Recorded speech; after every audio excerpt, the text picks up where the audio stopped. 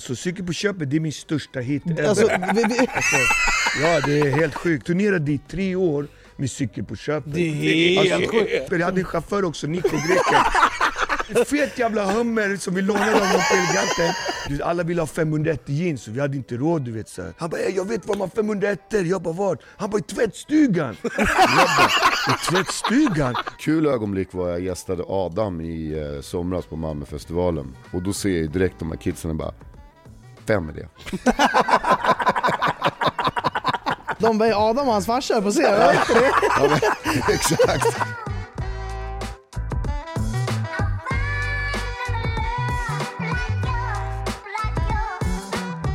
Sverige, vi har samlats för att återigen ge er Sveriges i särklass enda talkshow. Då är vi igång. Jag heter Anders Donomin och med mig gör att ha som vanligt min persiska väninna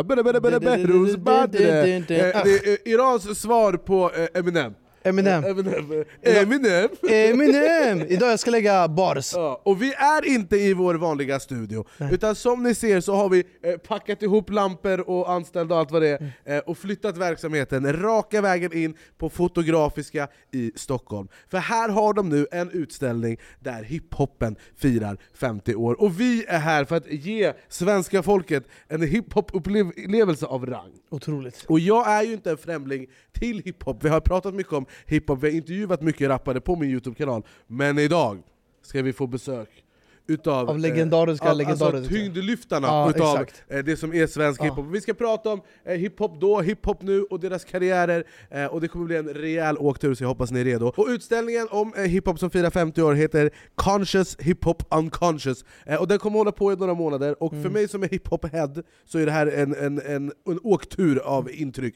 Hur är det här för dig Berra som är inte lika mycket hiphop? Nej, alltså för mig som lyssnar på lite technomusik och sånt ibland kan jag säga att det är värt att komma hit för det finns otroligt mycket historia och bilder från hela den här, vad ska man säga, generationen och episoden av hiphop. Och det är många grejer som jag också kommer tillbaka i min barndom av bilder som jag ser. Och precis som vanligt så är också Coca-Cola stolt huvudsponsor utav Sveriges enda talkshow. Då är vi igång. Tack så mycket. Jag växte upp med hiphop och med den personen som ska besöka oss exakt nu. Han firar 25 år. Han har varit artist längre än vad Kevin har levt. Ja, och 6 år till och 6 år på köpet. Han är en del av min uppväxt om jag får säga det själv. Han är kanske, jag kallar honom gudfadern utav det vi kallar svensk hiphop idag. Mina damer och herrar, här kommer han, Petter! Välkommen. Slå dig ner. Jag måste ändå säga att du är ikonisk. Jag måste bara säga, jag är inte värsta hiphop-killen. Han är överdreven om min technohistoria. Jag gillar house och såna grejer. Men alltså, du är ändå liksom, det är många år man har växt upp med din musik ändå alltså. Ja, tack. Jag vet inte, jag brukar inte tänka på mig själv på det sättet. Jag tänker mer att jag är glad att jag fortfarande får vara en del av det här. Mer så, faktiskt. Och att det har varit många år. Ja. Det är väl det som är det svåraste kan jag tänka mig med att vara artist. Att hålla sig levande i liksom, och tidslös, vilket jag tycker du har gjort väldigt bra. Och nu har du hållit på i 25 år. Hur många år sedan var det du släppte Såklart? Såklart släpptes ju på min andra skiva som heter Bananrepubliken, så vi släppte hösten 99. Och det var andra singeln från den skivan. Så jag tror att den... det kan ha varit så att den till och med släpptes efter nyår, runt 2000 där. Men det är också en låt som jag vet att många förknippar mig med. För att det var liksom en stark... Det var en låt som blev väldigt bred och man brukar säga så här att jag är folklig idag, men jag menar på att jag tror att det blev nästan lite folkligt redan då. Brett liksom, så att säga. Men som du var inne på Hans, det är ju jättetufft att hänga kvar väldigt länge och jag tror att det som man också ska veta var att när jag debuterade, och visst vi hade internet, men det var liksom, vi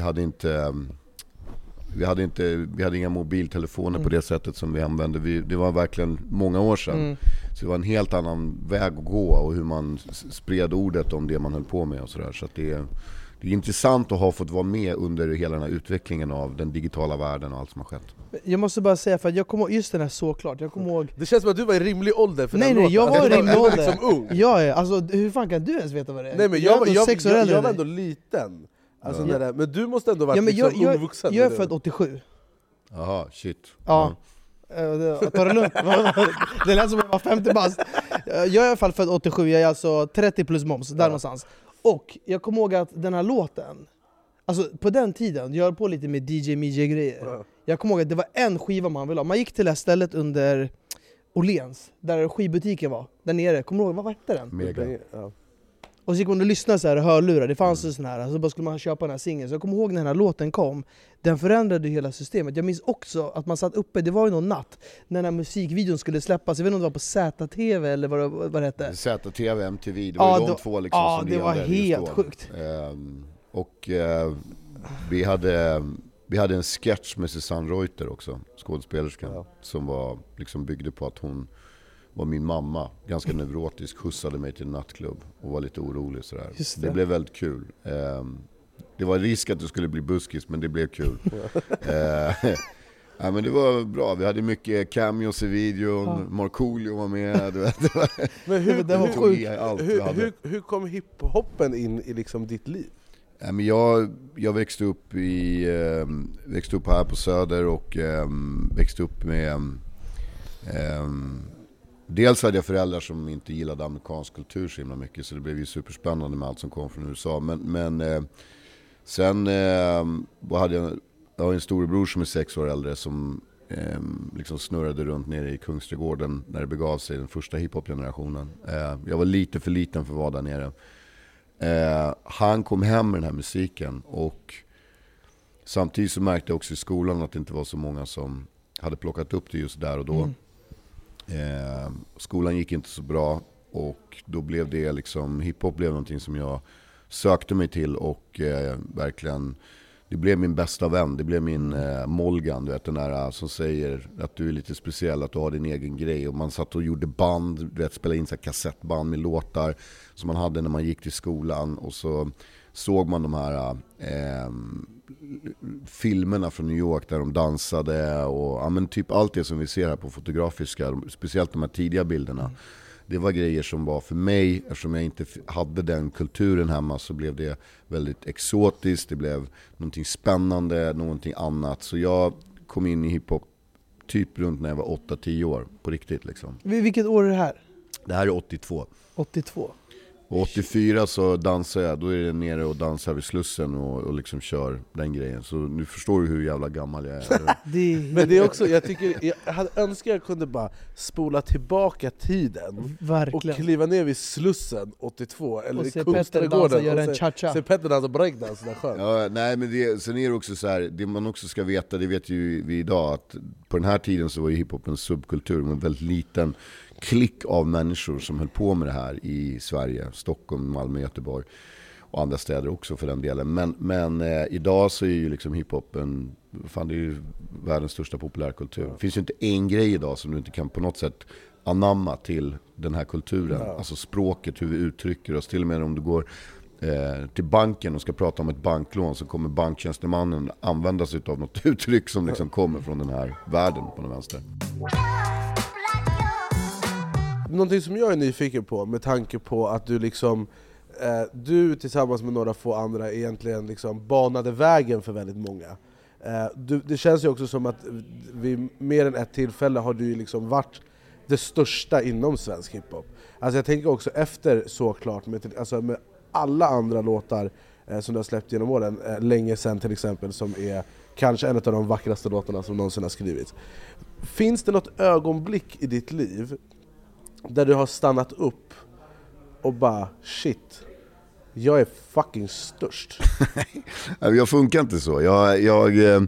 Jag tänker liksom, när jag släpper någonting eller gör någonting, så är jag redan på nästa grej. Jag kollar liksom aldrig i backspegeln. Jag stannar aldrig i bilen, utan den får bara rulla på. Så jag är alltid på nästa grej. Vad händer här liksom? Så att Jag förstår din fråga, men på riktigt så tror jag också att det är det som har liksom hållit mig i rullande och hållit mig gående. Att jag hela tiden aldrig stannar upp. Och det är klart att man skulle kanske någon gång så här stanna upp och njuta av det. Sen kan jag ju säga så här, idag, jag håller på, firade precis 25 år uppe på Mosebacke med 5 fantastiska kvällar. Och jag kan ju säga att jag håller ju ett annat tempo idag i musiken. Jag gör ju musik och kommer fortsätta hålla på. Jag tycker det är svinkul fortfarande. Men jag har inte det där att jag sitter inte och liksom tokkör i en studio hela tiden. Utan jag har mina perioder när jag håller på liksom. Men jag måste fråga så här, back in the days då, runt alltså slutet på 80-talet. Ja. Hur gjorde man för att liksom få ut sin musik? Det fanns ju ingen Spotify, internet, om det fanns var det väl begränsat? Ja, men liksom slutet på 80-talet, alltså 90-talet skulle jag säga. Då var det ju, grejen var ju att du var ju tvungen att komma in i en studio. Och komma in i en studio kostade en massa pengar. Så skulle du liksom spela in en demo, då var du tvungen att hyra en studio. För att de flesta hade inte ens en egen studio. Då var du tvungen att hyra en studio. Och då hade du liksom några timmar på dig att göra klart allting. Så man bara, vi måste hinna med alltihopa för att liksom göra det. Och sen den här musiken, den kunde du ju, ja, du kunde göra kassettband. Men alla ville ju in på ett skivbolag, för det var ju ett sätt att komma ut. Så skivbolagen var ju gatekeepers liksom för att släppa musik. Så är det ju inte idag. Idag kan vem som helst spela in vad som helst, när som helst, hur som helst och släppa. Och du kan hitta dina egna plattformar, om det är TikTok, Instagram eller YouTube eller vad det nu är för någonting liksom. Så det är ett helt annat klimat. Och jag tror att skillnaden med det är att det kommer mycket mer idag, så det är svårare att filtrera. Vad vill jag lyssna på? Vad är det som är nytt? Och så här. Jag hänger inte ens med längre. Det var, alltså, för 10 år sedan hade jag råkoll på allt som släpptes. Jag visste exakt vad som kom hela tiden. Jag hade råkoll. Idag är jag helt vilse. Liksom. Det är bara så. Ja, det är nya tider. Men också sen, när ni gjorde den här första låten som släpptes, eller när ni gjorde till exempel Såklart, det var då det kändes som det sprängde alltså väggen liksom. Hur var skillnaden för dig att gå på stan då? När du promenerade på Slussen liksom? Ja, men Såklart, då gick jag liksom från att vara, då gick det liksom lite mer från rappare till breddare liksom, så här popstjärnegrejen. Men jag tror att det som var, det jag debuterade med var ju Mikrofonkåt och Vinden har vänt. Det var ju liksom de låtarna. Men det, och de var från mitt sjätte sinne. Men sen tror jag precis, det var liksom den där uppföljaren, Bananrepubliken, med saker och ting och just det. Såklart. Och en låt som vi egentligen aldrig släppte som singel, som egentligen också blev väldigt stor, det var en låt som hette En liten snubbe. Och de på något sätt breddade hela grejen. Plus att vi turnerade ju skitmycket också. Och jag var ju redan när jag liksom började rappa när jag var 16, så sprang vi runt på fritidsgårdar, vi spelade på Rinkebyfestivalen, man var liksom lite överallt. Och grejen är den att i och med att man var turnerande artist så var det bara som att det blev ännu större när man väl hade släppt musiken. Och det var inte lika många som turnerade på den tiden. Nej. Sen när hela den här internet-eran kom och man inte sålde skivor längre på samma sätt, då började väldigt många artister turnera. Så idag är det ju helt annat. Idag turnerar vi väldigt mycket kontra hur det var förut.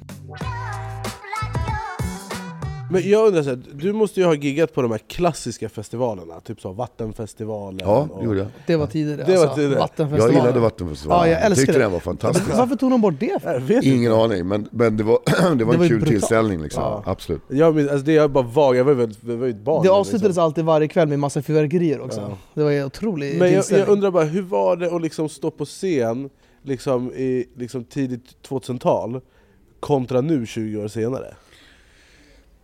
Alltså skillnaden var väl att min publik var ganska ung då, där och då. Och att idag så är min publik betydligt äldre. Men i och med att jag har hållit på så mycket och hållit på så länge, så har jag liksom, jag brukar säga att jag har publik i alla åldrar. Ja. Men ett kul ögonblick var jag gästade Adam i somras på Malmöfestivalen. Och när jag står där bakom scenen och du vet, han ska gå på och de håller på att hypa upp publiken och liksom det är helt packat på det där torget. Då fick jag den där känslan som jag hade när jag var ung eller debuterade. Att så där hade vi det liksom. Och det var roligt för Adam går på och folk är helt galna alltihopa. Och sen så ska jag in och gästa han på Södermalm remix och ta det tillbaka igen remix då, som vi har gjort. Och då ser jag direkt de här kidsen och bara, vem är det? De var Adam och hans farsa på scen. Ja, men, exakt. Ett poddtips från Podplay. I podden Något Kaiko garanterar röskötarna Brutti och jag Davva dig en stor doskratt. Där följer jag pladask för köttätandet igen. Man är lite som en jävla vampyr. Man har fått lite blodsmak och då måste man ha mer. Udda spaningar, fängslande anekdoter och en och annan arg rant. Jag måste ha mitt kaffe på morgonen för annars är jag ingen trevlig människa. Då är du ingen trevlig människa, punkt. Något Kaiko, hör du på Podplay. Därför är gardinerna. Och jag är det, för Adam hade lika gärna kunnat vara min son. Men igår lirade vi på Idol till exempel. Och det är ändå, alltså jag är väldigt glad att så här, få jobba med alla generationer. Förstår du vad jag menar? Alltså, andra artister som varit i andra genrer liksom. Lasse Berghagen gick bort precis, supersorgligt, men jag fick jobba med honom. Du vet, jag varit så här, verkligen, det finns inga så här åldersgrejer eller någonting sånt, inte i min värld i alla fall. Så att på så sätt är jag väldigt tacksam. Men där var verkligen känslan att det jag såg han ha framför sig, så minns jag att det var när vi var ute med Bananrepubliken och Såklart och alla de här grejerna. Jag tror också det säger väldigt mycket om dig som artist och din bredd musikaliskt, att kunna jobba med allt från Adam till liksom vem som helst egentligen. Men jag undrar en sak, för jag satt och gick igenom din diskografi igår och bara lyssnade på allt egentligen. Och så lyssnade jag på Fredrik Snortare och Cecilia Synd. Som är liksom kanske en av de, alltså det är sån storytelling, den är helt otrolig. Men jag undrar, när man har skrivit en sån låt, eller en låt som Länge Sen, eller en låt som Såklart, eller en låt som Mikrofonkåt, sitter du i studion och bara, det här är större än mig? Eller, förstår du vad jag menar? Kan man veta det i förhand? Ja, men det roliga med de där låtarna är också att ofta är det låtar som är lite så här, det finns tveksamheter kring dem. Och just fallet Fredrik Snortare så var det också en låt som jag fick rätt mycket, jag ska inte säga att jag fick skit för det, men det var många som liksom inte tyckte att den var så mäktig i media när den släpptes. Kan ju bero på att de kände sig träffade. Den handlar liksom om, det var ju väldigt mycket Stureplan, kokain som bara hade flödat in då i Stockholm på det, just där och då. Men den på något sätt tog ju fart och blev en så här, det är en väldigt stor låt för mig idag. Och Länge Sen var ju samma sak, att det är en låt som liksom aldrig egentligen spelas på radio för att det finns inga trummor i den. Men det är också idag i min diskografi så är det väl den största låten egentligen. Så det är klart att man så här, det är klart att jag idag när jag sitter och jobbar, det är klart att jag skulle vilja få till en bra storytelling-låt till, eller jag har ju såna där i huvudet att som jag någon gång skulle vilja få till, och inte bara, jag skulle vilja att det kommer fram starka texter som berättar någonting. Och de grejerna är ingenting som man bara plockar ner från ett träd så här, utan de kommer till en ibland, men då gäller det att fånga dem liksom. Ja. Men jag tänkte så här, när du har vissa låtar också som spelas väldigt mycket, tröttnar du på dem själv när du ska uppträda? Är det så här, inte den här låten igen? Alltså om jag lyssnar på mig själv? Ja, eller typ när du ska sjunga de här låtarna, är det så här, fan jag orkar inte, jag har uppträtt med den här låten 1000 gånger. Alltså tröttnar du på låtarna själv? Hur många gånger har du kört Såklart live? Och hur många gånger kommer folk fram och bara... Hur många gånger som helst. Men så kan man ju inte tänka. Alltså, du har en publik som är där för att se dig. Ja. Och du ska vara... Är det någonting jag har lärt mig från de mörka åren, är att du ska vara så glad och tacksam för varenda person som är där inne. Ja. Jag brukar ha det som ett exempel, och det här är en sann historia. Jag har stått och alltså uppträtt på en pizzeria i Lerum för liksom 12 personer när det var riktigt, riktigt tuffa tider, och då tänkte jag, härifrån kan det fan inte bli sämre. Men jag är otroligt tacksam för alla som kommer och spelar, eller som kommer och tittar på när vi spelar. Förutom dem så skulle vi aldrig kunna hålla på med det vi älskar att göra. Så de är ju liksom hela maskineriet, kan man väl säga. Därför vill de höra Såklart, då ska de fan få höra Såklart, förstår du? Så nice. Det är jätteviktigt. Men jag tycker så här, när jag väl står på scenen så tycker jag att det är fantastiskt roligt att göra grejerna. Men för jag måste bara säga, du har ändå hållit på så länge. Alltså, får man något så här problem med att motivera sig när man håller på så här? Eller hur motiverar man sig? För att hålla liksom geisten uppe? Det har ju funnits perioder i livet där man har liksom ifrågasatt om det här är det som man ska göra hela tiden. Jag har barn. tänker ibland så här att jag har varit borta en del. Du vet, rest mycket, turnerat mycket. Har det varit värt det? Sådana saker kan man tänka på. Men jag studsar alltid tillbaka till att jag älskar den här kulturen så mycket och jag är en så stor del av det i mig. Och det är hela min DNA, min ryggrad. Jag kommer in i det här när jag är så ung, som 8-10 år. Det är liksom ingenting som du bara trycker på en stoppknapp och sen lämnar du det för att du ska göra något annat. Utan jag kommer alltid ha det i mig. Jag kommer alltid ha den här drivkraften att vilja göra saker, uttrycka mig kreativt. Och musik och text är någonting som jag fortfarande tycker är så fruktansvärt roligt att hålla på med. Om du inte hade blivit rappare, vem hade Petter varit då? Du, vet du vad? Det är en bra fråga, Anis. Jag tror att jag kom nämligen in på, jag läste av alla konstämnen, jag läste konsthistoria. Det är sant. Så jag tror att jag hade fortsatt med det. Och vad blir man? Museiguide? I don't know. Jag vet inte. Men, nej, men jag tror att jag hade jobbat med det. Jag tror att jag hade hållit på med det. Jag tycker konst är väldigt kul. I alla dess former. Fotokonst, måleri, allt. Du hade ju säkert jobbat där på Fotografiska. Ja, jag hade säkert varit här. Men jag frågar, du bor ju uppvuxen på Söder. Är du Hammarbyare? Ja, men det är en bra fråga. För det är klart att man är det. För att är man uppväxt på Söder som jag, så är det geografiskt. Liksom. Det finns ingenting annat. Däremot så platsade jag inte Hammarby när jag var liten. Så jag fick spela ett annat lag som heter Söderkamraterna. Ja, exakt. Ja. Det är lite som andra chansen för Hammarbyare kan man säga. Det är verkligen andra chansen. Jag brukar säga det också. Jag lärde mig att ta motgångar där. Jag lärde mig att ta lågkonjunkturer. Jag spelade i det här laget i 6 år. Vann 2 matcher. Det var när andra lagen missade tunnelbanan. Då vinner du automatiskt. Vad betyder liksom hiphopen för dig? Nej, men det betyder så mycket. Det är liksom när man var yngre, då var det väldigt viktigt hur man klädde sig och hur saker och ting var. Och när man spelade in en låt så var det så här, om någon i studion pratade om att så här, vi kanske ska ha sång på det här, då var det typ krismöte för att man tyckte att det kunde bli för smörig låt liksom. Ja. Eller alla barsen, man skulle helst ha liksom 40 bars i varje vers och liksom skit i refrängen, det var bara bars liksom som gällde. Så att, det är klart att saker och ting, man har ett annat förhållningssätt till det idag. Men jag menar, när jag kommer till en sån här utställning till exempel på Fotografiska, så är det ju som, jag slungas ju tillbaks till de här minnena, till den här tiden. Och jag är så tacksam och glad att få ha varit en del av det här och fortfarande få vara en del av det. Så på så sätt så betyder hiphop allting för mig, för det är liksom, jag andas genom det.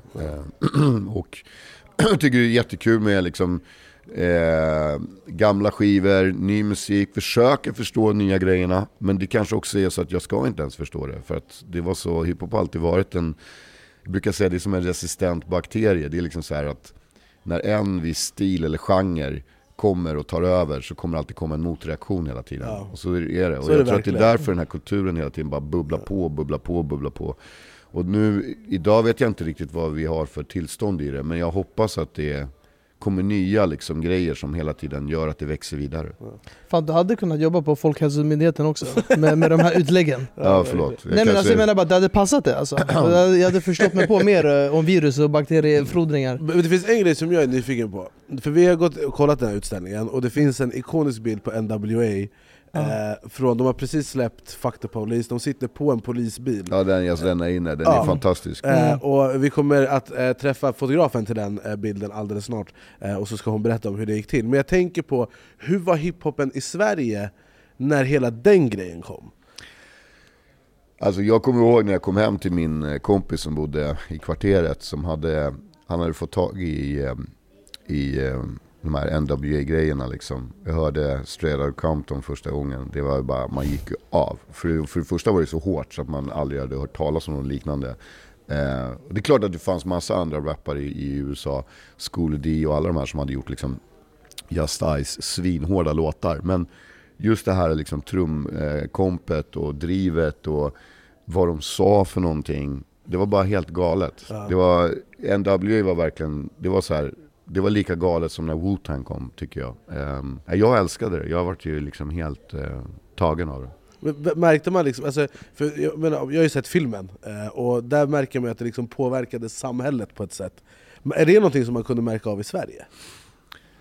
Nej, men det också, men det var ju den här rebelliska grejen liksom. Samma sak med Public Enemy också, att så här, fight the power, jag vet inte, alla liksom på något sätt tog det till sig i sin egen värld, vad det nu innebar. Så att det var extremt banbrytande grejer på den tiden som kom. Och jag kände också att NWA liksom, hela deras med Ice Cube, allt, det slog ner som en bomb. Alltså det var så mäktigt. Det måste varit fett att få uppleva hela den grejen. Absolut, men det är också så här, fan, internet fanns ju inte. Det fanns en kille som heter Jappe, som jag tyckte var så mäktig för att han hade alltid skitfeta kläder hela tiden. Och man bara, vad fan får han tag i alla de här kläderna liksom? Och du vet, det fanns ju typ en butik, Time Bomb. Första gången jag träffade Sleepy till exempel var ju när jag skulle köpa ett par skor nere på Time Bomb butiken nere på Rörstrandsgatan. Kommer in och snackar han engelska liksom, du vet. För det var det man gjorde, folk snackade engelska. Och jag tyckte han var så cool, så han tog fram ett par skor och så var de alldeles för stora för mig. Men jag vågade inte säga nej, så jag bara tar dem där. Så jag tog dem ändå. Så det var en speciell era, och man fick liksom söka populärkultur. Det är jäkligt svårt att förklara där innan man kanske hade någon brorsa som jag hade som kom hem med musiken, eller någon som hade varit möjligheten att åka till USA, kom hem med coola kläder. Det var liksom, idag så har vi internet, det är väldigt lätt att beställa hem grejerna liksom. Jag måste bara säga, jag kommer ihåg att det fanns mycket så här hiphop-butiker som ploppade upp. Alltså jag minns det här är den enda jag minns från min uppväxt. Den heter Speedway. Det var exakt det jag skulle säga. Vad låg den någonstans? På Viscentralen. Ja, man kunde gå ner och köra en trappa ner. Men sen Dr. Alban hade en butik. Men det var flera sen som började poppa upp lite så här olika butiker, och många ville köpa Carhartt, för det var liksom, jag kommer ihåg det. Också. Till och med jag som var från Ekerik runt i så här Fubo-kläder och halskedjor. Alltså det var så jävla inne. Stora loggor och det var helt otroligt. Vilka grejer. Alltså Speedway, exakt. Vem enligt dig är den bästa rapparen genom tiderna? Bästa genom tiderna? I all time. Oj. Jag kan gå efter rappare som har påverkat mig mycket. KRS-One har varit en rappare som jag liksom lyssnade väldigt mycket på. Tyckte väldigt mycket om. Ice Cube också. Men en som jag idag, om jag tittar på vad jag lyssnar mest på, så är det nog Nas. Ja. Det är fett. Jag älskar Jay-Z och alla de här, men Nas har varit liksom, det är någonting, när han hittar rätt beat och det liksom blir bra, då är det så fruktansvärt bra. Hur mycket lyssnar du på liksom ny hiphop? Alltså för den här utställningen är ju inte bara Wu-Tang och A Tribe Called Quest, utan vi har ju liksom Lil Nas X, Lil Yachty, alltså det finns en massa nya namn också. Alltså eller nya i form av liksom de senaste. Tänker du svenskt eller liksom internationellt, men svenskt också? Nej, men jag försöker liksom hålla mig uppdaterad, men jag försöker lyssna liksom Travis Scott och förstå alla de här grejerna liksom. Men som jag sa tidigare, det är jag har ganska lätt att liksom åka tillbaka lite grann och hamna i de gamla grejerna och det gamla klassiska New York-soundet. Jag är fortfarande en die hard Wu-Tang kille. Alltså de förändrade så mycket i mitt sätt i huvudet och hur det lät liksom. Men ni båda som håller på med musik, är det digitala liksom, verktygen som har förändrat sounden eller vad är det som gör att musiken utvecklas? Också, jag tror allt, alltså tid. Jag tror att det är tiden förmodligen och så hur man programmerar trummor och grejer låter annorlunda och sådär. Alltså nu kan du liksom göra musik i din mobil mer. Ja, men det är det jag menar, är det de digitala verktygen som har förändrat? Ja, men om jag jobbar med, jag tycker att det finns flera coola producenter i Sverige som liksom egentligen håller på med den nya musiken, om man säger så, nya hiphopen, hur den låter. Och jag går in och jobbar med dem, men då är det väldigt viktigt för mig att jag låter förstår du vad jag menar? Och inte försöker låta som en 20-årig som rappar idag. Och det var därför det funkade för mig så himla bra att jobba med Adam till exempel. För att det soundet som vi har hittat där, som jag och Adam har gjort liksom, ihop, har på något sätt, våra världar har mötts på ett väldigt bra sätt tycker jag. Och han är rappare liksom. Så att det har också funkat väldigt, väldigt bra. Ja, han är så jävla duktig tycker jag. Han är fantastisk. Jag tycker också att den grejen som du beskriver är väldigt intressant. För mig, jag har skrivit musik nu i hela mitt liv. Jag har skrivit musik i hela mitt liv. Men jag sitter och skriver ny musik nu. Och för första gången så går jag in med att jag inte bryr mig om vad skivbolag tycker eller vad folk tycker. Utan jag går in och bara, vad känner jag? Vem är jag? Och jag skriver de bästa låtarna jag någonsin har skrivit, för att jag tänker så. Ja, men det tror jag säger sig själv. För att jag kan berätta det här. När jag hade gjort min andra skiva, den som du refererade till, Bananrepubliken, som är så klart och alltihopa. Jag hade en enorm press på mig att jag skulle leva upp till de framgångarna. Och skivbolaget var på mig som bara den. Och så var det så mycket andra grejer som hände runt omkring. Så jag var så här stressad och tittade på vad alla andra höll på med också. Så jag började fundera på hur jag skulle göra musik för att tillfredsställa dig. Och där gick jag vilse, tycker jag. Så jag liksom, när jag vaknade upp ur det, så bestämde jag mig för att jag kommer alltid göra musik så som jag vill att det ska låta. Vad jag tycker om. Sen om du gillar det, då är det en bonus. Så måste man göra. Och det är därför du får de här känslorna som du får just nu. Så strunta i vad alla andra tycker, vad de förväntar sig eller vad de tänker. Gör bara det som du tycker är skitfett, så kommer det bli bra. Men om det är någon som kollar på det här och som drömmer om att liksom göra det du gör, att liksom skriva låtar och bli hiphoppare, som man säger. Vad är liksom, har du några tips och tricks? Jag tycker att man ska, i alla så här grejer som man har i livet som är passioner, så tycker jag att det är viktigt att man gör det för att man tycker att det är kul. Ja. Du kommer inte hålla annars. Nej, men du måste börja där. Och samtidigt kanske, om du går i skolan, fortsätt gå i skolan. Eller om du har ett jobb, fortsätt med ditt jobb. Säg inte så här, nu ska jag bara sluta allting för jag ska bli det här. Och det är en jättecool ambition. Men jag tror att det är viktigt att ha den där passionen och hobbyn och göra den. Och sen om det blir verklighet, då kan du liksom sadla om helt. Förstår du vad jag menar?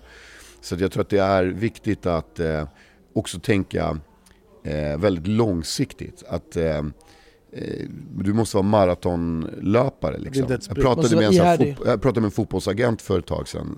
Han var fruktansvärt smart och sa massa smarta grejer. Men en grej som han sa ett problem idag, jag träffar unga killar, de börjar spela fotboll för att de ska bli proffs direkt. När jag började spela fotboll, jag spelade fotboll för att det var kul. Det var så jag kom in i hiphop. Jag kom in i hiphop för att jag tyckte det var kul. Jag ville tillhöra det här. Sen att jag blev rappare, det jag visst liksom. Och att jag blev artist, jag hade fan ingen aning om det. Liksom. Jag stod aldrig framför en spegel när jag var liten och drömde om att stå på en scen. Det bara blev så. Men jag tror att det är det viktiga. Om du vill vara en del av någonting och göra det där, gör det för att du tycker det är roligt. Och gör det långsiktigt. Tänk, du måste kunna springa länge. Det kommer inte gå på en jävla natt liksom. Avslutningsvis så undrar jag, under dina 25 år som artist och under hela ditt liv med liksom hiphop, har du något ögonblick i din karriär som utmärker sig för dig, som är så här, det här? Gud, jag har så många att ta utav, men jag tror att när jag första gången jag sitter i en lägenhet med Pee-wee som jag bodde ihop med då, vi lyssnar på Power Hit Radio och Sleepy har en DJ-show där. Han gillade inte svensk hiphop, men han lägger låten, han lägger liksom min låt, min demo.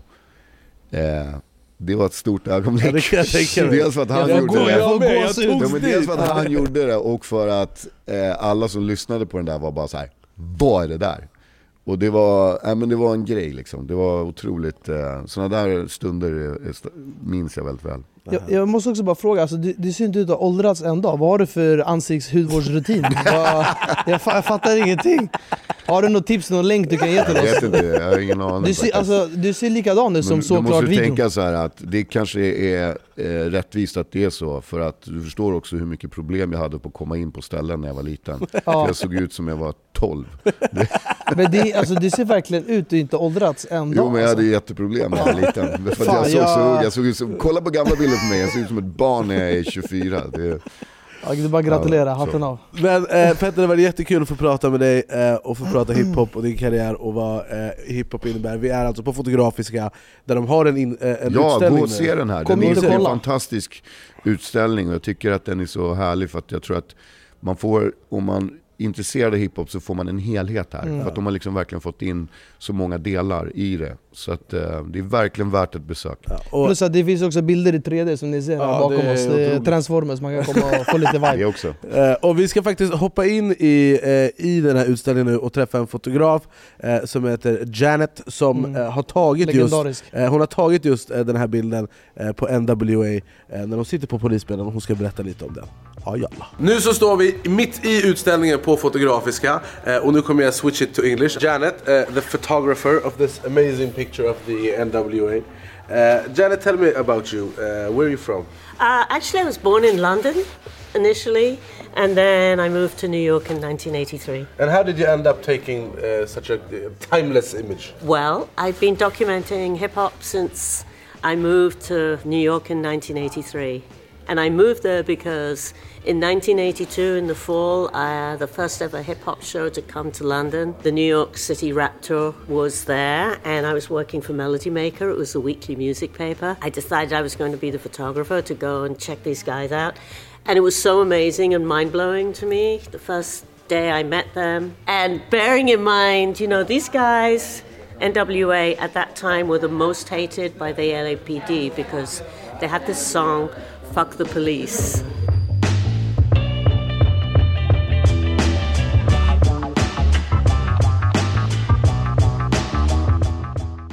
Out. Yeah. And this was a very controversial song. Very controversial song. People, you know, the police had no idea that they were then. No. So I said to the guys, you just sit on the police car for a quick minute. I took maybe 8 shots, something like that. And then the police car drove off, and that was that. You took the photo with the police car of the pop group. Yeah. And you guys went to the studio, and then what happened? Well, I went back in the studio and I wanted to thank them, you know, for giving me a little time. They said, oh, we love your English accent. Would you like to read something on our album, like a little something? I was like, okay. They give me this piece of paper. And I looked at the piece of paper, and what I read was, it was a perfect description of how to give a perfect blowjob. And I looked at it, and my little feminist self said, no, you can't do this right now. And so I didn't do it. And it I was like, guys, I'm sorry, I can't do this. It sounds like something the NWA would do. Yes, well, you know, it was, Yeah. I mean, maybe I should have done it. I'd be famous now. I mean, the crazy thing is, you know, you look at this picture, you know, Easy died not that long after. This guy's a billionaire. It's incredible what's happened since I took this picture in 1990. And it's also just such a cool thing to be able to capture something like this before, well, except him, went and had like an amazing careers and became like world superstars. Exactly. We didn't know that hip-hop was going to take over the world and be the most, you know, bigger than rock and roll. Yeah. And here we are. It's incredible in Sweden. Yeah. Ja, det var intressant att prata med Janet och att ha fotat folk som NWA och Tribe Called Quest. Men förstår du också liksom att hon fotade, hon sa att hon hade en rulle med 12 bilder på. Ja, och sen, alltså jag sa det, vad gör hon fotar hon och gör sådär med ögonen? Hon bara, nej, jag kollar innan jag fotar. Idiot. Men vi ska fortsätta, för vi har mer ikoniskt besök i Sveriges enda talkshow. Då är vi igång i en hiphop special. Och det här är en man... För er som inte har lyssnat på hans avsnitt av Framgångspodden så rekommenderar jag varmt att lyssna på det. Berra hade lyssnat på det och han kom till mig och bara, fan, det här var... Berra var helt tagen. Verkligen. Det kändes som att han hade liksom levt ett långt liv, han har sett saker, han har varit med om saker. Det var väldigt liksom, alltså det var väldigt ändå emotionellt att lyssna på. Och han var också en del utav Latin Kings som många pratar om som den första svenska hiphopgruppen. Och nu han här. Ni har sett honom i ta med fan allt från hundprogram till reklamer där man får cykel på köpet till hiphop-sammanhang. Och mina damer och herrar, vi välkomnar Dogge Lito!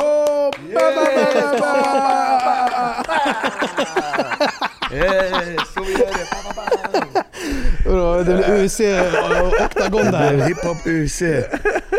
Välkommen Dogge. Välkommen. Hallå. Fan vad kul att se dig. Du är också legendarisk alltså. Du är otrolig. Ja, faktiskt alltså, det var kul att komma hit alltså. Hiphop fyller 50 år. Ja, det är maskin. Och jag firar 40 år som rappare. Förstår du? Du är nästan äldre än hiphop. Ja, faktiskt. En del faktiskt. Alltså vet du, jag träffade dig såhär, ordentligt första gången när vi spelade in ett program som heter Underdogs. Och du är så jävla rolig. Ja, de Alltså säger man det. skrattar så mycket i din närhet. Jag vet, folk säger det alltså. Jag träffar komiker som bara börjar skoja med dem, de börjar känna mig. Till slut de ligger på marken och garvar. Och sen säger de, och ni går runt och kallar er komiker. De bara, vet. Så jag har hört det mycket faktiskt. Men jag försöker kolla tillbaka på det för att det spårar och en del tar illa upp när man säger för mycket, du vet. Det är farligt nu för tiden. Ingen av oss tar illa upp i alla fall, du kan säga vad du vill. Men vi är här för, som du sa, hiphop firar 50 år. Yes, därför är jag här också. Och du liksom mer eller mindre banade väg för svensk hiphop. Absolut. Tillsammans med Latin Kings. Yes. Vilken låt var det som satte er på kartan, skulle du säga? Alltså egentligen går min karriär ännu längre än Latin Kings, för att jag rappade 10 år innan jag blev känd med Latin Kings. Så att i början så rappade vi fritidsgårdar, på bänken i Alby, i tunnelbanan bland annat. Vi brukar liksom stå och vänta på tåget, så tog man den här reklamen, slog upp reklamen på hastmusik, men tog micken och rappade hela tåget. Så där började liksom hela min grej med rap och hiphop. Och sen Latin Kings är ju den delen när jag blev känd som rappare så att säga. Men jag var känd lokalt innan det länge, 10 år. Jag började 1983, jag blev känd 93. Och sen så, var vi med i det skulle vara rap-SM. Det hade varit rap-SM 88 på Fryshuset, och jag var där och såg de som uppträdde då. Det var flera som vi kände idag så här, men framförallt såg jag Rodde, att det var en latino som var rap. Jag bara, vad grymt, han körde med sin grupp, jag tror hon kom 3 eller någonting. Och jag visste inte ens att rap-SM fanns. Och sen blev jag polare med Rodde, och sen anmälde han oss till rap-SM 1992 på Cirkus. Och då hade vi våran låt Snubben trodde han var cool, som var en låt mot våldet i samhället. För att Laserman gick runt och sköt invandrare på kvällar och nätter, och våra föräldrar har ju invandrat, så man tyckte det var helt förjävligt. Så vi gjorde en låt mot våldet, och då uppträdde vi med den låten. Och Rodde vann med sin grupp Infamous, och vi kom 3 i rap-SM. Och där liksom, efter det så är det historia, vi blev kända och rikskända över en natt. För att vi rappade på, kan man säga, förortsslang, och det var liksom ingen som hade hört. De bara, är det här på riktigt eller är det ett skämt? Alltså de visste inte om det var på skoj eller på riktigt. Så att på den vägen blir det, och sen har jag bara kört stenhårt efter det. Hur skiljer sig, skulle du säga, hiphopen? För att när du berättade om det här när ni sprang i tunnelbanan, då var ju hiphop liksom det var ju något annorlunda. Inte som idag, som vi pratade med Petter, som berättade att du kan hitta hiphop till och med på banken idag. Ja, överallt. Vilket år var det här? Alltså, hela min egentligen story började ännu tidigare. Alltså, min morsa och farsa skildes 81, då var jag 6 år. Och då dog min farsa till USA. Och så han bara, men kom till USA, så jag åkte med honom till USA. Och så gick jag i Miami Beach här på gatan, och så gick jag förbi en tv-affär, precis som alla videos, gick jag förbi en tv-affär så såg jag så här massa tv-apparater, och så spelade de den här som du rappade innan, Rappers Delight. Och jag bara, wow, vad häftigt. Och hip-hop, hip-hop. Och jag tyckte det var så fett så här, det de gjorde, att de kunde liksom rhyma till musik, eller då visste man ju inte liksom. Och så kom jag till Sverige, så jag fortsatte i skolan bara hip-hop, hip, och ingen hade vad jag gjorde och så här. Och sen kom det ju några skivor, och då förstod man liksom att det var rap, hiphop, det var en ny kultur. Och så kom det en våg. Jag tror att B-Street gick upp på bio i Sverige 84 eller något sånt där. Och Wild Style kom, och framförallt Style Wars. Det var 3 filmer som liksom påverkade hela svenska publiken, så som jag uppfattade det. Och där var det ju breakdance, graffiti och rap. Men i filmerna då var det break och graffiti som var liksom störst. Wow. Så alla började måla, klottra, och alla började dansa breakdance. Rappen, det var inte riktigt så här lika dominerande i de här filmerna, även om det fanns med. Så att, men jag gillade alltid rappen, ville hålla på med det, men det var liksom ingen som gjorde, ingen som höll på. Och jag tror där började min resa någonstans. Bara. Men när ni slog igenom med Latin Kings, och som du sa, ni blev liksom rockstjärnor över en natt. Ja. Ni var ju också, alltså med typ Cashen, de tar alla de här Cashen, det kom långt sen, det kom 2000. Men det är också i liksom för vi snackar 20 år sedan. Vår första skiva gjorde vi 93, då kom singeln Snubben trodde han var cool, och då blev vi kända blixtsnabbt. Och sen gjorde vi ett album, då kom albumet 94, och då exploderade hela Sverige, så då blev vi typ rapstjärnor. Men har du något ögonblick du minns? Alltså det är så många ögonblick, alltså jag kommer ihåg, alltså alltså, du vet, det kom så mycket folk på våra spelningar, alltså, de rev grejer, alltså, det var så mycket folk, de kastade trosor och i hotellen så, du vet, han som ägde hotellet bara, inga tjejer i hotellet, det räcker. Så tjejerna, de gick upp så på brandtrapporna bara för att träffa oss. Vad är det här? Alltså, det var Justin Bieber. Det var så här pojkband-grej liksom, det var skitroligt, alltså, vi garvade fett. Och sen var det också liksom, var det så här folk som bara, fuck dem, de gillar inte hiphop liksom. Så då blev det så här mycket bråk och sånt också. Så det var både och liksom. Så, men det var så nytt och så annorlunda. Så att vi var ju med i tidningar och tv hela tiden. Och man måste komma ihåg, det här är innan internet, innan mobiler. Alltså, det fanns de första mobilerna tror jag. Men, så att var man i tv eller tidningar som vi var varje dag så blev det stort liksom. Men hur var det hur var det att bli så stor på den tiden? Jag kommer ihåg första gången jag blev igenkänd. För då hade Anna Björkman intervjuat mig i Aftonbladet. Och då var det papperstidning. Och då var jag på en hel sida i Aftonbladet. Och jag hade ett intervju och jag visste inte om det. Så åkte jag tunnelbana och så började jag komma till Gamla stan. Och folk började viska och peka. Du vet säkert om hur det är nu. Folk viskar. Du ser att de ser det. Ja, det är väldigt tydligt. Det är tydligt, man såg så. Och jag bara, vad är det? Är det något med mig? Är det någon fläck? Jag tittade på kepsen. Då hade jag en keps som stod så här, Stockholm svartskallar. Jag bara, det kanske är kepsen. De är ovana här. Du vet, Stockholm svartskallar. Det är någonting med det. Och så bara, nej, fan. Och sen bara, nej men du är i Aftonbladet. Och då bara, var jag fick Aftonbladet en hel sida. Och då förstod jag så är det så här att vara känd? Jag bara okej, då får det vara så. Jag vill kicka ändå. Så jag bara fortsatte. Så började allting. Och det var galet alltså. Men så det är så lång historia, det är så mycket historier. Jag vet inte vad vi ska gå in, så fråga på men, bara. Alltså, jag måste fråga, jag är ju inte lika insatt i den här världen och hur det funkar. Men jag är väldigt fascinerad över, när du ska till exempel skriva en låt. Hur går det till? När du bara, nu ska jag göra en ny låt. Hur funkar det? Det finns egentligen ingen teknik hur man skriver en låt. Och jag är monster alltså. Folk blir galna på mig. Jag skriver så här direkt och går in och spelar in och gör den på en gång. Som igår var jag i studion. Jag hade bokat studiotid med Tito. Så han bara, är låtarna klara? Jag bara, nej jag skriver dem nu. Så skrev de och så spelade vi in dem och gjorde 2 låtar. Men hur gör du 2 låtar sådär? Går du in och bara cash, mash, flash? Och sen så nej, jag bara rimmar. Jag skriver medan jag pratar. Sen hörde jag, utan att skryta, men jag hörde att Tupac kör samma taktik som jag. Han går in och skriver. Han kopierade dig? Tupac härmade. Ja, jag var innan Tupac också. Jag såg Tupac på Sten Sture i Uppsala när han var dansare till Digital Underground. Då stod han så och dansade med så turkbrallor och körde så bakåtdansare och körde en vers med Digital. Har Tupac varit? Ja, han var i Uppsala i Solna. Och alla ville intervjua Hamp till Hamp, så alla fick inte intervju med han. Då var det en studenttidning, Uppsala studenttidning, som bara shit, vi fick ingen intervju med Hamp till Hamp. Vi tar en dansare, så intervjuar de Tupac. Så det finns en intervju med Tupac. Har du sett Tupac live efter?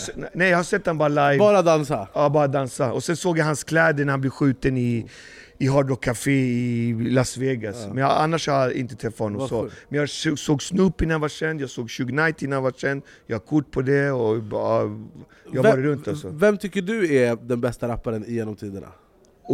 Alltså för mig, alltså det är så många rappare, men du ställer en bra fråga. Min idol var Kool G Rap. Alltså Kool G Rap, när han kom, han gjorde flerstaviga rim. När han kom och bombade ut rap, man bara tappade hakan, man bara shit alltså. Sen kom Kool G Rap, han födde hela 90-talets rappare, alltså Eminem, Nas, alla, Big Pun, alla som kom på 90-talet, de härmade egentligen Kool G Rap style. Så han födde hela den eran. Och den eran är gulderan av hiphop. Så han var min idol när jag var liten. Och jag gjorde en låt med på min senaste album bara för att han var min idol. Han är gammal gubbe nu, men han var med på en bild där borta också. Men sen kom Big Pun, och när jag hörde Big Pun, babidi, jag bara shit, den här snubben han mördade. Han dödade alltså. Det finns freestyle. Men är det en låt som går sådär? För i sådana fall jag kan också bli hiphopare. Nej, men han rappar alltså, han lägger ord. Alltså, det är helt sjukt vilken flow. Han sitter också med alla rappare i New York, de bästa. Han rappar sönder alla alltså. Han var monster alltså. Och han blev min idol. Han var boricua och han kickade. Men han bara göra 2 album, för han blev så stor så att han dog sen av hjärtat knas eller någonting. Alltså han var fett stor, han var 400 kilo eller något så här. Alltså han var så stor när han dog, de fick lyfta ut honom med lyftkran alltså. Det är helt sjukt. Ja. Så han var min idol. När han träffade Kool G Rap, Då gick han ner på knä och kysste hans hand. Så hans idol var också Cool G-Rap. Så för mig, de två, det är mina idoler. Men jag måste säga, du känns väldigt som att du är kvicktänkt och så här, snabb på att prata. Det är nästan så att du skulle passa våra reaktionsvideos material. Ja, jag bombar ut bror, jag kickar. Jag har energi, du vet, folk säger du vet. Men jag måste... När jag var i USA, de bara who are you? Du vet. Du bara Dogge Duracell-kanin. Men jag måste fråga en grej, har inte Carola haft en speciell funktion i ditt liv? Eller alltså Carola... Berätta, för det är en konstig mix till hiphop Carola. Jag har uppträtt med Carola på Allsång, jag har varit med på hennes album, hon har varit med på min album. Och grejen är att Carola är från norra Botkyrka, där vi brukar säga att svensk rap startar. Svensk rap startar, alltså svensk rap, inte här med USA eller något. Förortsslang, förortsrap, det startar i norra Botkyrka. Och Carola, hon är från norra Botkyrka. Hon vann Melodifestivalen som 17-åring 1983. Då satt jag på bänken i Alby och önskade att jag skulle få sjunga på TV som Carola. Vi bara shit, hon är härifrån, hon lyckades. Fan du vet, hon gav så mycket energi att vi vågade satsa på den här grejen. Så jag gick runt och när jag blir stor, jag ska bli Sveriges bästa rappare. De bara, du bara skit men och du luktar illa också. Stick härifrån. Jag bara, du vet. Så vad fan ska man göra bror, du vet. Men sen jag kickade, jag har alltid tackat Carola för att hon gav den här knuffen liksom. Hon visade att det var möjligt. Hon visade att man kan möjligt komma från Botkyrka och vinna liksom och ta sig fram. Så att för mig, jag älskar henne för det, hon vet det också. Jag ger henne props alltid alltså. Ja, vi gillar också Carola, hon är tung alltså. Det är också som att när man är bredvid henne, då känns det som att man är statist i filmen om hennes liv. För att hon är gud liksom. Ja, hon är grym alltså. Men jag måste fråga, för att ett starkt minne jag har av dig, som inte bara handlar om hiphopen, det är den här cykel på köpet. Yes, klassiker. Alltså, det kändes som att du blev känd igen av den här cykel på köpet. Alltså cykel på köpet, det är min största hit ever. Alltså, ja, det är helt sjukt. Men vilket bolag var det du gjorde det för? Var det var att jag var med om värsta, Power? Det var Eleganten. Det värsta var att jag var känd i Latin Kings och vi rappade och allting och så. Och då, du vet, med rap, du kommer till en viss nivå liksom när du rappar. Men sen dog min fru cancer och jag försvann från liksom media och allting, spotlighten och liksom, jag orkade inte för vi hade en dotter som var 2 år och den där psykiska resan var helt sjuk. Jag behöver inte gå in på det nu. Det finns andra poddar för det. Men då då bara liksom blev jag deprimerad, slutade jobba och grejer. Så att pengarna började ta slut, jag höll på att förlora huset. Så jag bara, jag måste hitta jobb liksom. Så jag la in kontakten igen. Och då ringde det här företaget och ville göra den här reklamen. Jag bara, kör. Och då då spelar vi in den där reklamen. Jag vet inte om jag ska dra storyn eller om jag ska... Ja men dra gärna. Och då då skulle de satsa på mig och Mikadelika. Det är också en så här klassisk hiphop-regissör. Han har gjort Petters videos. Han är tung liksom. Han hade också ett band back in the day som rappade på svenska också. Men han och jag skulle göra den här reklamen och de skulle satsa på ett gäng hiphoppar liksom. Och Dogge i fronten. Och då åkte jag till hans studio och hade min gamla hund, min pitbull Rissla. Han bara jag bara vänta, jag måste snacka med Micke. Han bara stod illa. Jag bara vänta. Och snackade med Micke. Och sen när vi kom in i studion, då hade han skitit värsta blajen i studion. Jag bara och det var det han stod och yrade om. Jag bara, jag är ledsen Micke alltså. Jag torkar upp det, ingen problem. Jag bara, men Micke, vet du en sak? I pappas land, det här betyder att vi kommer göra fett med cash. Jag bara, tyst, torka skiten, hela studion är förstörd. Jag bara, det är lugnt, jag torkar en. Och så spelade vi in låten, du vet, cykel på köpet. Och du vet, jag bara skrev någon rhymes sådär och bara kickade den, du vet. Han hade gjort någon beat. Jag bara, cykel på köpet. Vi bara lajade, vi bara lekte, hade roligt, du vet. Och sen tog jag cashen från bolaget och jag var ju deprimerad så jag tog min dotter, vi åkte till pappas hemland och var där liksom 2-3 månader och liksom för att liksom läka såren, om man säger. Det var ju sorg liksom. Och sen så kom jag hem till Sverige, var borta 2-3 månader, kylen är tom, jag kollar kylen bara tom, jag går ner på Ica i Alby och så bara går jag där bland hyllorna. Och det första som händer, det kommer så här en gammal tant bara cykel på köpet! Jag bara, vad? Cykel på köpet? Och första gången jag reflekterade inte sådär. Jag bara, okej. Sen andra gången då kom det en äldre farbror och bara, cykel på köpet! Och jag bara, cykel på köpet? Det är den där reklamen jag gjorde. Ja, den har säkert kommit ur. Men sen den dagen, inget har blivit...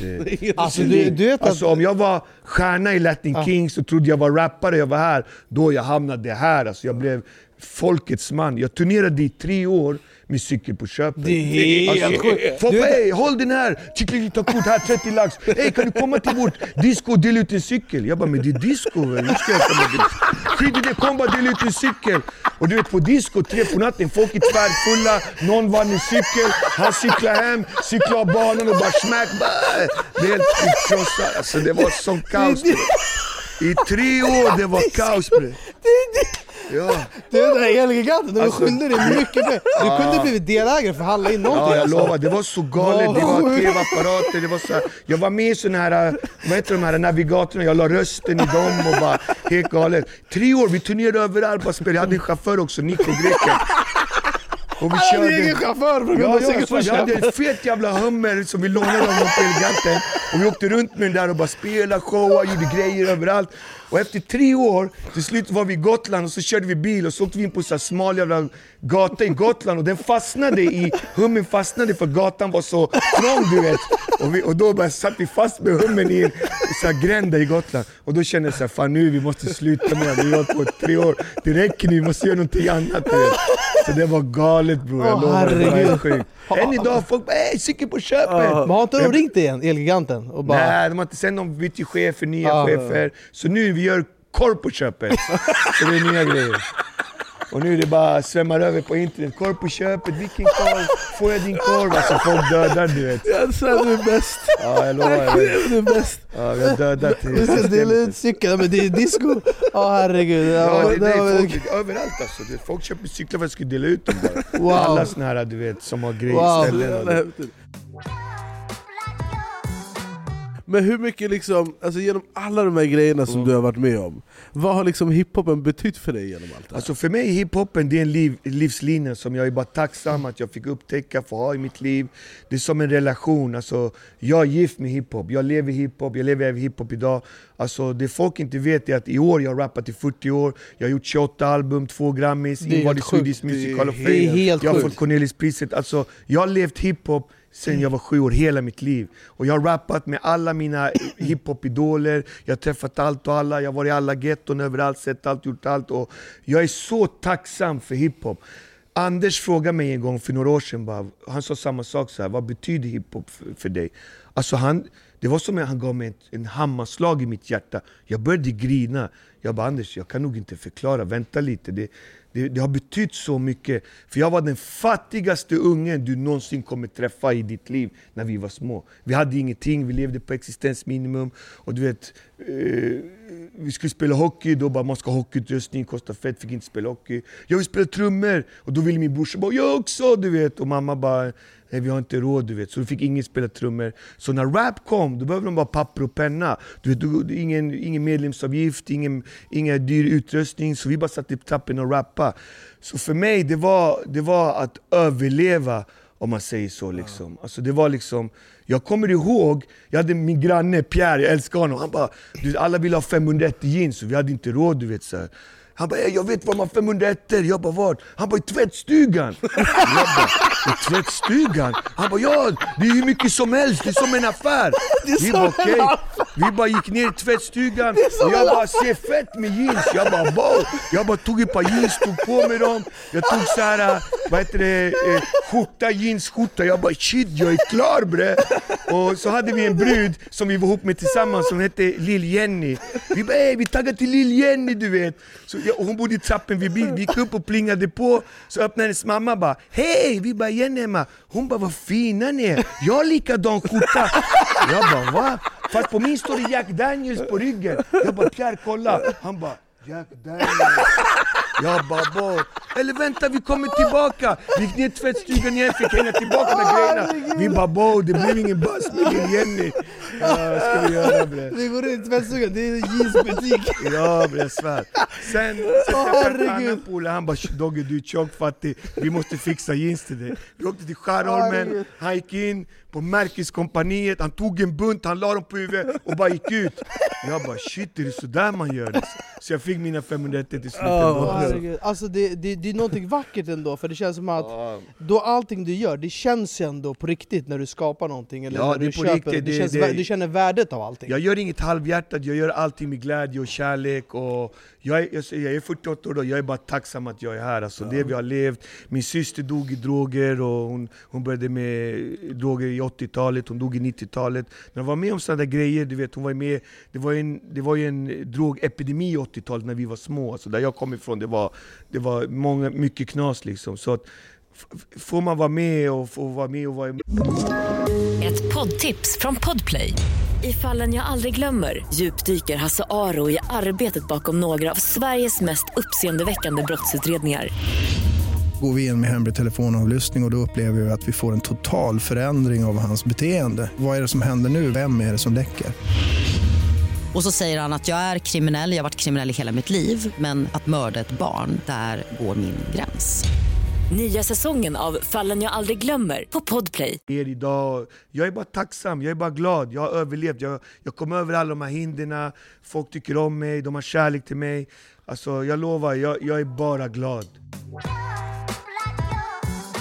Men när man har upplevt liksom hiphopen, du har ju liksom fått uppleva, du har verkligen upplevt den i den största formen. Alla alltså, eror faktiskt. Ja, men inte bara alla eror, du har också fått stå på scen och göra din egen grej för liksom tusentals människor i alla år. Hur skiljer sig liksom hiphopen liksom på tidigt 2000-tal, 90-tal till liksom idag, tycker du? Alltså det är mycket bredare idag, det är mycket mer pengar med i spelet. Det är liksom, du vet, när vi var små, då var det ju en nisch. Då var ju vi så, där är rapparna, hiphopparna. Då var ju vi bara en liten klick som gillade hiphop, som ingen brydde sig om liksom. Det fanns inga pengar, men vi gjorde det för att vi älskade det. Sen har det bara växt.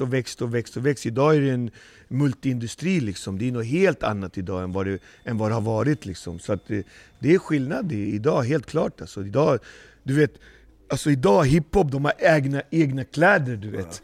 På våran tid, du vet, vi gjorde våra egna kläder liksom.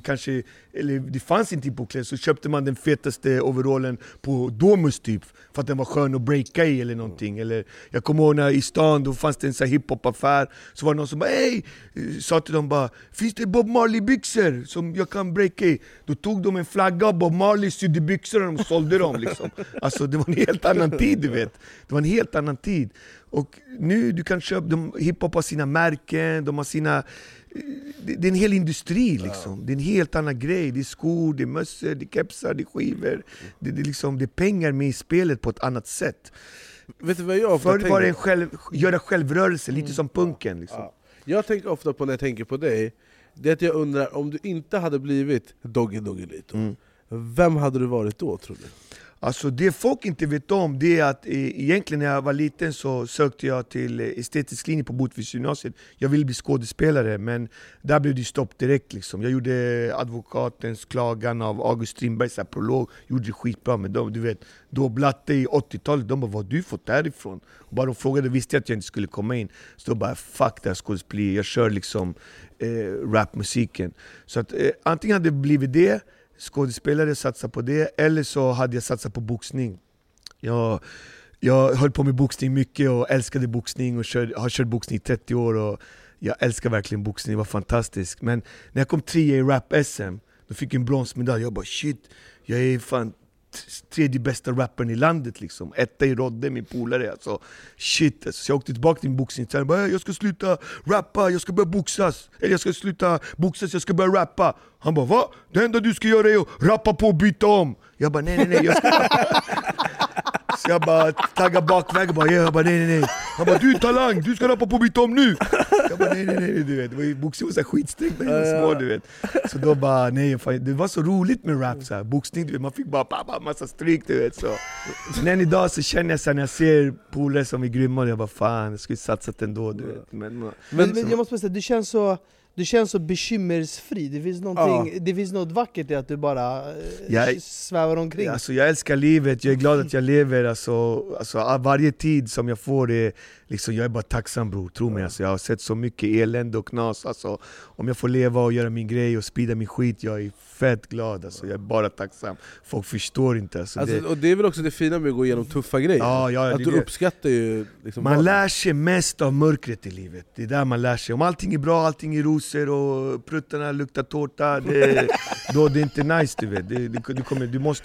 Du måste ha sett lite mörker. Det bygger karaktär också. Så blir det någonting. Så att, jag tror det har lärt mig mycket av livet, så att jag bara försöker suga i mig och bara leva. Jag lever här och nu, du vet. Alla vi har en tid här på jorden. Några har sådär, några har så, några har fett långt, och ingen vet. Nej. Ingen person vet hur lång tid vi har här på jorden. Så jag brukar alltid säga, om du har den här tiden, fyll den här tiden med glädje, positivitet, tänk positiv, var positiv, liksom håll dig borta från negativa människor och gör din grej, gör det du älskar. Men allt för många gör just inte det.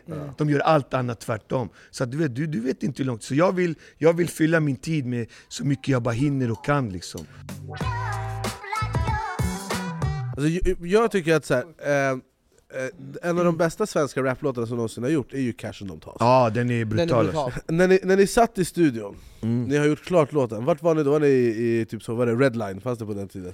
Ja, vi spelade in den i Redline. Den låg i några bordtryck i Norsborg. Och grejen var att jag och Ayo faktiskt, vi gick alltid runt såhär, Cash and Tas, vi stod och bäcknade lite såhär, vi var snorungar såhär. Så bara, Cash, fick vi några hundralapp, vi bara, Cash and Tas. Vi trodde vi var kungar liksom. Så det var en sån här grej som vi sa, Cash and Tas, Cash and Tas. Och Ayo, han sov på min soffa såhär, när vi var små, för du vet, vi var ute sent och såhär. Och vi levde hiphop, skrev rhymes, vi freestylade ihop och såhär. Och så, jag tror han la den raden först på sin skiva. Och då sa han så här, på min skiva, det är bara du och som ska vara gäst på min skiva. Men sen när skivan kom, då var Rodde gjorde den skivan. Då var det jag och, tror jag, ADL som var gäst på hans skiva. Och, så det var en sån här grej som vi sa när vi var små. Och då bara, fan jag måste göra en låt om den här hooken, Cash and Tas liksom. Ja. Och då blev det liksom, det blev så det blev. Men fanns det då, för den måste ju liksom gett er ett tilllyft. Efter snubben trodde han var cool. Ja, den hamnar på majorbolag, på Virgin Records, och de promotar den ganska mycket. Och folk älskade den tog oss långt liksom. Men det tog ett tag innan den började bubbla. Jag tror att det var någon annan låt som var fetare. Vi hade en låt i albumet innan som var Blendom, som var en monsterhit. Just det, den kommer jag ihåg. Ja, så det var så många som älskade den. Så att Cash and Tas blev mera en annan låt som en annan typ av publik gillade. För att Blendom gillade många liksom som inte lyssnar på hiphop, de kanske lyssnar på reggae eller annan musik, de älskade Blendom. Men Cash and Tas, den var så här mer genuin hiphop-publik. Men den gjorde ju att jag stod på Ullevi och rappade för 59 000. Alltså hade det varit att du hade en egen konsert? Nej, vi hade med Latin Kings, Gyllene Tider och Pugh Rogefeldt. Och då när jag stod på Ullevi med 59 000, och bara, jag kommer ihåg, jag bara, shit, jag gjorde det alltså. Från den här bänken i Alby till det att komma hit. Jag känner i mitt hjärta, jag bara, wow, jag gjorde det, jag lyckades. Jag tog mig hit som var min dröm. Hur känns det när du har gjort det där? Jag stod och tänkte det och bara rappade på, och stod och tänkte själv massa grejer medan jag rappade liksom. Och det var en otrolig känsla. Så det var som om jag var klar, jag hade fullföljt mitt mission. Men sen märkte jag att det var massa andra mission som Gud hade för mig i det här livet. Så det hände massa andra grejer. Men just där och då, det var magiskt. Men hur motiverar man sig då när man har gjort de här grejerna? Man har stått på Ullevi, man har 50 000 pers, alla de här grejerna. Vad gör man dagen efter? För att jag behöver inte motivera mig, för jag har lärt mig att, jag föddes till rappare, bror. Alltså, jag skrev låtar när jag var 4 år och sjöng till min mamma, men då var det låtar. När jag var 7 då skrev jag rap. Förstår du? Så att idag, när jag var 20, jag bara ska göra hela livet. När jag var 30, bara ska jag verkligen rappa. Jag är 30 år, vad är det här? Vem ska lyssna på en 30? När jag var 40 år, bara ska jag hålla på med rap. Idag är jag 48 år. Vet du, jag kommer hålla på med rap hela livet. Alltså, jag gjorde aldrig det här för att vara känd. Jag gjorde aldrig det här för pengar. Jag gjorde aldrig det här för att någon ego-grej. Jag gjorde det här bara av kärlek. Jag älskar att rappa och kicka rap och skriva rap och bara spotta rhymes. Alltså det var våran barndom på något sätt. Man vill alltid tillbaka till den där tiden med alla de där man växte upp. Och de man inte kommer få se länge, som inte är med till den här tiden. Jag representerar också dem, våra historier. Jag är en av de enda tunnelbanelrapparna som finns kvar, som lever idag. Vi som rappade på linjen. Det där fenomenet finns inte kvar idag. Det är liksom, vi rappade på tunnelbanan, vi stod i tunnelbanan och rappade. Vi rappade i trappuppgångar i Alby. Vi tävlade, vi skrev rhymes. Vi hade ingen trummaskin, vi hade inga skivor. Vi gjorde beatsen på grejer nära, du vet. Alltså det är helt sjukt. Alltså man får gåshud alltså, när du pratar. Du vet, för oss, du vet, jag är den från den tiden, jag överlevde det där. Du vet, när jag är här, jag har ett ansvar gentemot alla dem. fan Dogge, du vet, du måste kicka nu, du vet. Du kan inte bara komma och schabbla bort och tro att du är någon, eller du är inte speciell. Du är från oss, du måste leverera. Du är från våra gator, det här är på riktigt. Rap, det är på riktigt för oss, du vet. Och det handlar inte om att vara tuff eller vara Tony Montana eller vapen eller knack. Nej, inget av det där. Jag kommer från gamla generationen. Vi föddes i allt det där. Vi vill bort från det där knaset. Vi tyckte inte att min syster dog av droger. Jag hatar droger, jag vill bort från det där. Du vet, och så för mig, jag har ett ansvar att liksom hiphop, när vi var små, det var mot droger, mot kriminalitet, mot negativitet. Det var därför vi skapade hiphop, för att göra någonting positivt. Inte hamna i det här knaset som idag också många ungdomar gör tyvärr. Så att jag är glad att jag klarade mig, jag överlevde. Och för det har jag hiphop att tacka. Och framförallt för min del var det rappen. Och för min brorsa var det graffitin. Du vet, vi stod och målade i tunnelbanan när vi var små. Och det här var så tidigt, så då gick spärrvakten ner på perrongen och skulle röka sin nattsig så här. Han bara, fan killar, fan det blir schysst ju. Fan. Är det där nya som de kallar graffiti från Amerika? Vi bara, fan jag har glömt att fylla i där fattas det färg. Vi bara okej, och så bara rökte han sin cigg och bara fimpade den, så gick han upp igen och satte sin kur igen. Och du vet, idag, vi hade hamnat i fängelse, du vet, förstår du? Alltså jag hade kunnat betala dyra pengar idag för att gå med dig, gå tillbaka i tiden och bara få hänga med dig. Det skiljer i Sveriges lagar, idag får du mer straff för att måla en graffiti än om du våldtar en tjej. Alltså det är galet. Vad är vi på väg? Det är sjukt. Alltså låt ungdomarna skapa, skriva rhymes, måla graffiti, du vet, få det att göra det här liksom. Nej, när de är negativa då blir det åka skjuts på gratis grejer liksom. Alltså jag sa, om du hade blivit politiker, man dras med i dina... Du är så pensionär, jag vill gå ut och boxas, jag vet inte vad jag vill göra, jag vill springa 3 mil, jag vet inte vad jag är kapabel till. Avrundningsvis, vi är ju här på Fotografiska för att hiphopen firar 50 år. Du har hållit på i 40 år. Du är lika gammal, du är hiphopen. Jag firar 40 år som rappare. Jag har rappat i 40 år. Det är alltså hälften av de här bilderna borde vara på dig. Ja, faktiskt. Och vet du, jag rappade innan de här som är här innan. Men vissa var inte ens födda när jag kickade. Han kom hit och såg alla. Jag tycker bara en bild är fett schysst, och det är den första bilden. Då ser man Charlie Chase, han är såhär boricua, han står såhär i 70-talet eller så här. Jag bara shit, det här är min tid så här. Jag älskar den bilden. Sen det andra det blir senare och senare, men så länge omkring. Jag har en fråga avrundningsvis. Vad tror du att hiphopen kommer vara om 50 år till? Det vill säga när hiphop firar 100 år. Och då du har rappat i 90 år. Dogge, kan du komma till Fotografiska? Nej, men jag tror att den kommer bara växa, bli större, och det kommer vara en genre. Men sen tror jag att hiphopen kommer liksom förgrena sig som den redan börjar göra nu, olika stilar. Och så kommer det bli en ny gren som blir något helt nytt, som kommer liksom utvecklas och ta det vidare. Så att jag kommer från gamla skolan av rap, boom bap rappen. Jag är ju fast där i den tiden. Jag älskar den. Det här nya förstår jag inte alls. Alltså, så att jag är kvar där, och det är det som kommer hända. Det kommer bara utvecklas och bli mer och mer. Men jag respekterar alla som rappar och håller på med hiphop. Alltså, jag vet själv hur viktigt och kul det är liksom. Men jag tror att det kommer bara förnya sig och hitta nya grenar och förgreningar och bli något helt nytt. Och då kommer liksom den generationen som är kända nu bara, vad är det här för skit? Kommer de vara gamla gubbar som bara klagar liksom. Det ska bli kul att följa. Jag ser också fram emot när du run for president, då jag ska vote for. Glöm inte bort att följa mig på Spotify och lyssna mina låtar Dogge Lito. I år firar jag 40 år som rappare, och jag har släppt 5 album i år. 5 album.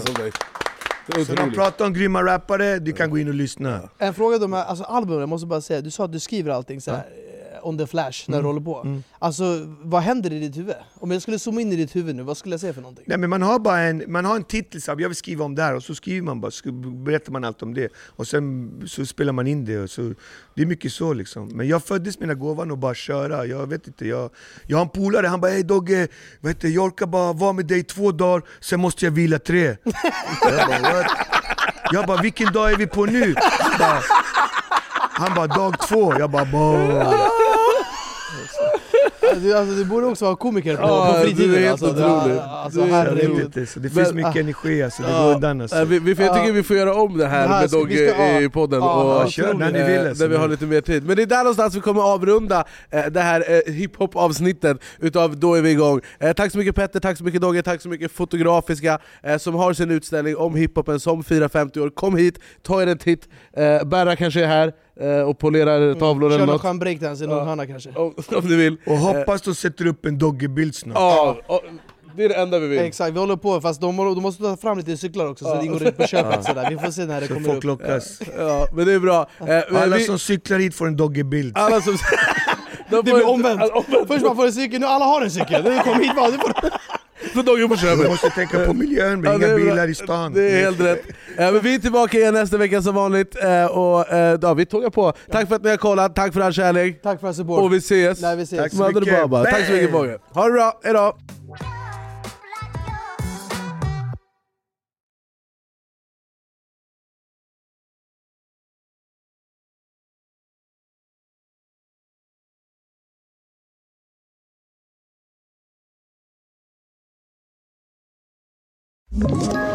Ett poddtips från Podplay. I fallen jag aldrig glömmer djupdyker Hasse Aro i arbetet bakom några av Sveriges mest uppseendeväckande brottsutredningar. Går vi in med hemlig telefonavlyssning och då upplever vi att vi får en total förändring av hans beteende. Vad är det som händer nu? Vem är det som läcker?